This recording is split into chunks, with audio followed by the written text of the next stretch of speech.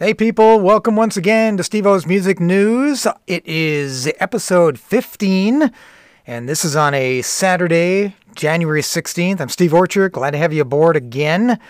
And I'm going to jump right into things today, and I got steered, I think I got some pretty good information, but I wanted to start out with something that my buddy Ponch brought to my attention. Kiss's Paul Stanley and his band Soul Station just caught wind of this here. They've released a cover of the Five Stairsteps 1970 hit called Ooh Child from the upcoming tribute album called Now and Then.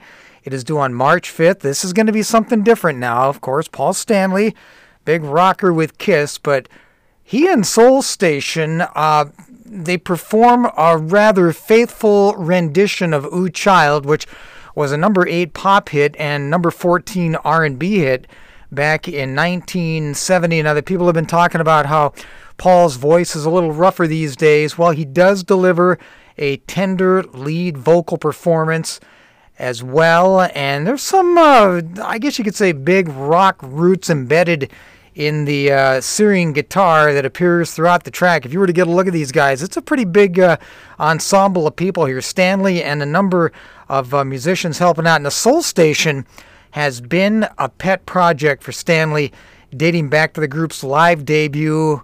That was in 2015, so they've been around. They've toured regularly around the United States and Japan, but it wasn't until recently that they were able to get into the studio and record Now and Then. Says Stanley in a statement, quote, "Long before I ever heard the great British bands, I grew up listening to Philly soul, Motown, and a whole lot more. I was lucky to see Otis Redding and Solomon Burke, among others. That music and its storytelling gave me strength and hope. Even in some tough days, the great classics of that era are magical medicine for most of us, and I felt drawn to that era for, I guess, some sorcery that we could all use," unquote. Well, Now and Then will feature 9 covers of classic soul and R&B songs, as well as 5 original tracks, along with the band's rendition of Ooh Child. Other covers include some of my favorites: The Spinners' Could It Be I'm Falling in Love, The Miracles' Tracks of My Tears, The Temptations' Just My Imagination, the Delphonics song called Lala Means I Love You. The album will also feature the band's take on Smokey Robinson's Ooh Baby Baby. That was a Miracles hit, for which, of course, a video was released last May. As for the new material on the record, Stanley said that between us doing some great Soul Station shows and starting the album, I started to think that neither the band nor the music we love should depend only on the past, so I started writing with the goal of, well, putting some new songs together, bringing them into the present. From what a lot of people I respect have told me, that mission was accomplished. There were some other songs on this project I like. Again, Now and Then is 14 songs strong. You're also going to get a cover of Al Green's Let's Stay Together. The Stylistics, one of the 70s top R&B bands, one of my favorites. They've got You Are Everything on here again. This is due on March 5th. You can actually check out that song. Just go to YouTube and you'll be able to hear their cover of Ooh Child. Well, also talking about brand new albums and a cover album, and this is kind of hot on the heels of the box set that, in fact, it was an elaborate box set that came out around the holidays. Tom Jones, he's back with something called The Soundtrack of My Life. This would be the follow-up to his 2015 record called Long Lost Suitcase, and this one is coming out on April 23rd. Tom Jones is 80 now, by the way, and he says that I was there when TV started, didn't know I'd become a part of it, but it could be that its power is to remind us how wonderful, crazy, and inventive we are, but also how scary the reality it reflects can be. His new album also features reimagined, that's what I want to say, reimagined versions of songs by Bob Dylan, Cat Stevens, and Bobby Cole. And, well, I could run down some of the tracks, but I'm going to kind of skip over that. It's just really another kind of a covers album. It's also kind of funny here. Jones revealed that the song that he wants played at his funeral is Jerry Lee Lewis's Great Balls of Fire. He says, it's always been a favorite of mine. If someone wants me to sing something, I've always said, if in doubt, do Great Balls of Fire. But at my funeral, I would love to have the original 1957 version that was released on Sun Records. He also said the first album he ever bought was Lewis's self-titled debut album. Again, the new one from Tom Jones is on the way April 23rd, called The Soundtrack of My Life.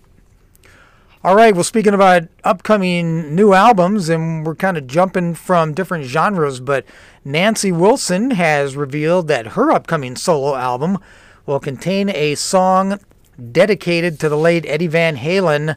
The Heart Rocker discussed the track during an appearance on Hawaii Public Radio. She says, I have an instrumental song in this album called For Edward, which is dedicated to Eddie Van Halen. Wilson explained that she was the first one to ever give him an acoustic guitar. Wilson went on to detail the story, which took place when Hart toured alongside of Van Halen. She says, when we were touring with those guys in the 80s, he was like, I like how you play that acoustic. And I said, well, why don't you play more acoustic? And he goes, well, I don't have an acoustic. And I said, you don't have an acoustic? What? And so I went and got him one out of my stash, and I gave it to him. Now, while it's been decades since Hart and Van Halen toured together, Wilson still vividly remembers the experience and the antics going on behind the scenes. For Nancy Wilson, it will be the first solo album of her career. It's reportedly titled You and Me. No date yet, but it's coming out later this year. The rocker previously released her first single from the album, a cover of Bruce Springsteen's The Rising. That came out last October. 2 further covers are going to make up the album, versions of Simon & Garfunkel's The Boxer and Pearl Jam's Daughter. The rest of the album will be original tunes with guest appearances by Sammy Hagar and Guns N' Roses' Duff McKagan. Well, on that topic of Van Halen, former members Sammy Hagar and Michael Anthony have confirmed that a concert honoring Eddie Van Halen will happen. Sammy says it's got to happen. Of course it's going to happen. He did this in a New York radio station interview. He said, no one's really connected all of the dots with everyone that's involved, but I have been told, and I've been having interviews with various people. They include Eddie's son Wolfgang, his ex-wife Valerie Bertinelli, and Eddie's wife, Janie, that he was married to at the time. They said that once everything kind of dies down, we're going to get everybody together and do a tribute or whatever, kind of a thank you, a goodbye, a send-off, and that will be an absolute must. And though Hagar understandably stopped short of saying such a concert may happen, he declares he'll be ready whenever it takes place. I don't care if it takes 10 years. It will happen. Added Michael Anthony, hey, we've got to celebrate the music because there is so much good music. Now, Hagar had previously expressed interest in honoring Eddie Van Halen, but said it wasn't his place to start such conversation. When they want to do something, when they want to get it together, we'll be ready for it. Hagar, as you know, if you're a fan, replaced original Van Halen frontman David Lee Roth in 1985. He recorded 4 studio albums with them, 5150, OU812, 4 on Lawful Carnal Knowledge and Balance before departing the group in 1996. In the meantime, Michael Anthony served as the band's bass player from 1974 until in 74 until 2006, when he was replaced by Wolfgang. All right, so Journey news to talk about right now. They're coming back with another album. Neil Schon has provided an update saying the band currently has more than 20 tracks in some form of completion. He told Cleveland.com, and I'm guessing that's some kind of music site or something out of Cleveland, Ohio. He says, we're like deep in, and it's sounding really, really good. It still sounds like Journey, but there is definitely a different strut with the project. I mean, how can it not sound like Journey? I mean, there's still, Neil's in there, Jonathan Cain. It's bombastic, it's rockin', it's majestic, It's soulful. We have 21 songs in the works right now. There is more coming in. We're going to pick the best of the crop out and put a killer album out. Now, back in October, Sean had revealed that Journey was recording remotely due to the coronavirus pandemic, and that at that point they had like 13 tracks in the can, for which vocalist Arnel Pineda was in the process of recording vocals. Sean is comparing the diversity of the new material to the band's classic 1981 album called Escape, and this will be the band's first record since Eclipse, and it comes amidst a shakeup in which original bass player Ross Valerie and, well, I guess you could say that Escape era drummer Steve Smith were ousted and replaced by bassist Randy Jackson. You know, Randy from more recent times was the one of the judges on American Idol, but for a time he was also touring with Journey, but they do have some other people that are involved in this.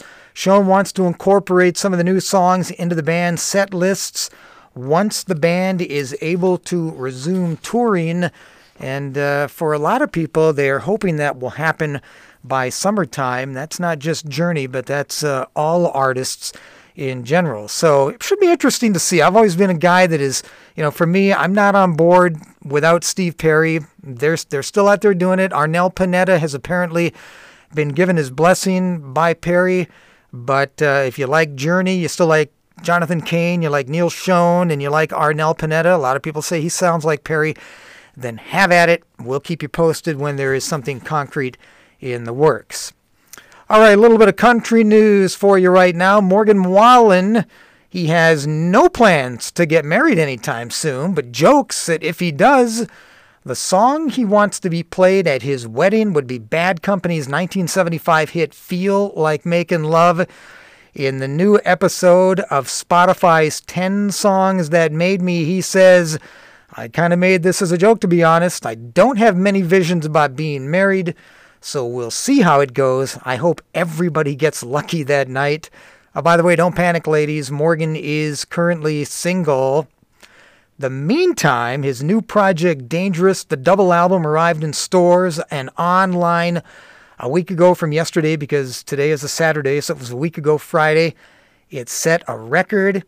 In just a couple of days, a collection of 30 songs has set the record for the biggest first day and the biggest first week country album of all time on Apple Music, after becoming the most pre-added country album in Apple Music history. The Double Take currently sits at number 1 on their overall albums charts in the US, Canada, and Australia, while simultaneously, now this is what I found extremely, well, interesting and pretty cool actually, it staked its claim as the number 1 top country album in 62 countries worldwide. Congrats to Morgan. The single 7 Summers is making its way towards number 1, following up that song called More Than My Hometown. And again, if you've been able to listen to that album, it's great. I said 30 songs. There is a special 32-song version strictly available through Target Music Stores. All right, well, I've got a couple of events to talk about for this day in music history. And for roughly 30 years, the biggest selling live album of all time was released this month in 1976.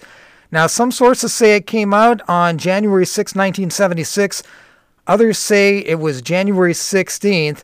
But whatever, Frampton Comes Alive was released 45 years ago, and its actual debut date on the Billboard Top 200 Albums chart was January 31st, 1976.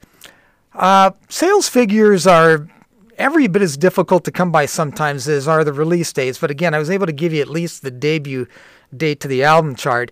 Generally, it's believed that Frampton Comes Alive by Peter Frampton has sold about 15 million copies. However, since 2006, the biggest selling live album has been Double Live by Garth Brooks with sales of over 21 million. And I can only think of a couple of other live albums to sell 10 million or more. They were Bruce Springsteen's Live 1975 to 85 set and Eric Clapton's Unplugged Frampton Comes Alive gave us 3 hit singles, leading off with Show Me the Way that got to number 6. Baby I Love Your Way reached number 12. And Do You Feel Like I Do hit number 10. Now, mind you, Frampton had recorded a number of albums prior to the live set. So some of these songs, like Show Me the Way, Baby I Love Your Way, they were done in studio versions, but they were not hits until later on. Now, on the Billboard Albums chart, Frampton Comes Alive spent 10 weeks at number 1, and it remained on the chart for 97 weeks. I just started reading his new book, which I got as a Christmas gift, Do You Feel Like I Do, a memoir, and looking forward to making my way through that one. But yeah, that's one notable event 45 years ago, and people still love that album, Frampton Comes Alive.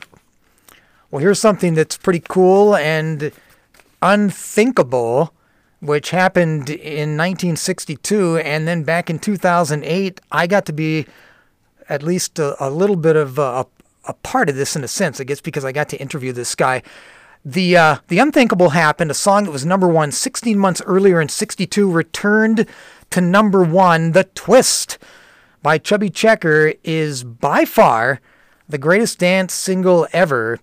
It was the number 1 single the first 21 years of the rock era, which covered 1955 to 1976, and the number 1 single in the 55-year history of one pop chart.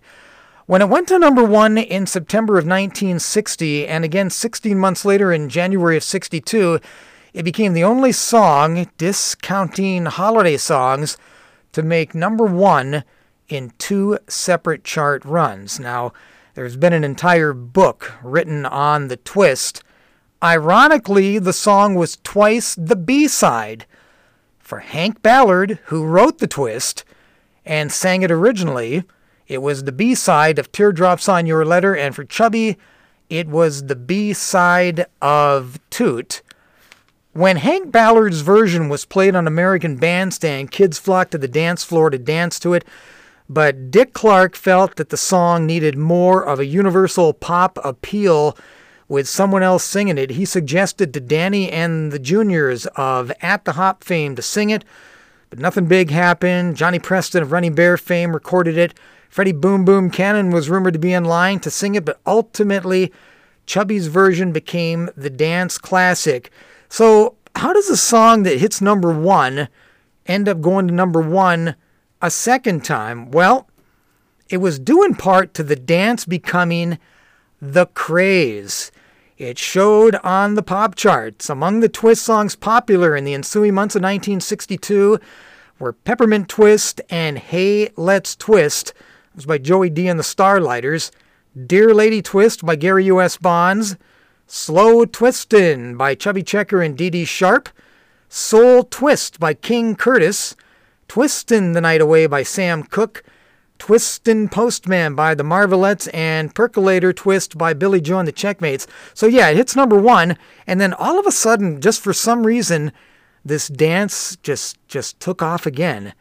I had a chance to interview Chubby back in 2008. I was freelancing for Goldmine magazine. Chubby ended up doing a show here in the Kingsford area, Kingsford, Michigan. And what he says here about that, I of course reminded him, not that he needed to be reminded, but the song was an old Hank Ballard song that Chubby says he resurrected and brought back from the dead. He says, a cover song he says he recorded what he said was a dead song. He doesn't really call it a cover song as much. He said a cover song is a song that people record when someone else has it on the charts, and somebody like Pat Boone or one of those guys comes along and covers the song. I resurrected a corpse and made it something that swept the world, and thank God for Hank Ballard, because if it wasn't for him, I wouldn't even be on the phone talking to you. So believe me, I know how to give credit where credit is due. And as he told me that, he started laughing, and I felt honored that I got to interview Chubby Checker. But again, it was this date in music history, which the actual date for this was this past week on Tuesday, January 12th, where the Twist again returned to number 1. All right, finally, to wrap things up today, I've got one birthday to tell you about, which just happens to land on this day as I record episode 15 here. Singer, songwriter, and guitarist Jim Stafford is 77. So Stafford starts out in 1973 with a number 39 single called Swamp Witch. It came onto the American Top 40, stayed there for 1 week. And then in March of 74, his album comes out, self-titled, and he had 4 hit singles to come off of that album. They ended up putting Swamp Witch on there. And then he had 3 other singles that were hits and big hits. Spiders and Snakes got to number 3. My Girl Bill followed that and hit number 12. And then Wildwood Weed had number 7. So the album, Jim Stafford, this was a record that got to number 55. Spent I think it was like 33 weeks on the entire album charts. This was released in the spring of 1974. I love that album. You know, I made a Facebook post recently talking about great debut albums. I think it was about, I wasn't even 14 at the time. I was 13 when the album came out. Turned 14 when some of those songs were making hits. And that is one of those albums where, yeah, it's kind of a novelty album, a little bit of comedy, but that's one that has stayed with me through the years. Stafford himself would end up with 8 singles that would make the Billboard Hot 100. After Wildwood Weed came out, he would have a couple of hit singles in 1975. Your Bulldog Drinks Champagne got to number 24. And then later on in the year, I Got Stoned and I Missed It reached number 37. The success of those singles from that debut album allowed him to host his own summer variety show in 1975. He would go on also to have a few songs that would make the Billboard country charts, and I think he was also in one of those Clint Eastwood movies with the orangutan. I think it was like Any Which Way You Can. So he did a little bit of acting on the side as well, but he's always been one of these guys. I think he's almost had a residency at Branson in Missouri. But again, Jim Stafford turning 77 today. All right, there you have it. Episode 15 in the books, as they say. And I certainly appreciate the support. We try to get this on Facebook. Some of you have this automatically logged in to the platforms that you're listening to, and they automatically come up. Don't forget, you can catch me weekdays from 2 p.m. to 7 p.m. on Frog Country 101.5 WJNR Radio. We are streaming live 24/7, WJNRradio.com. And don't forget to check out my thrice weekly Forgotten 45 segment.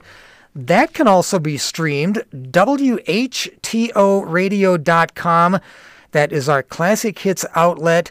I do that Monday, Wednesday, Friday, roughly at around 7:45, and for the most part, it's a song that you're probably not going to hear on the radio anymore. Once in a while, I will still throw a big hit on there, but usually it's a song that didn't make the top 10, but it did make the top 40. Thanks again for listening. I will catch you next time around on Steve-O's Music News.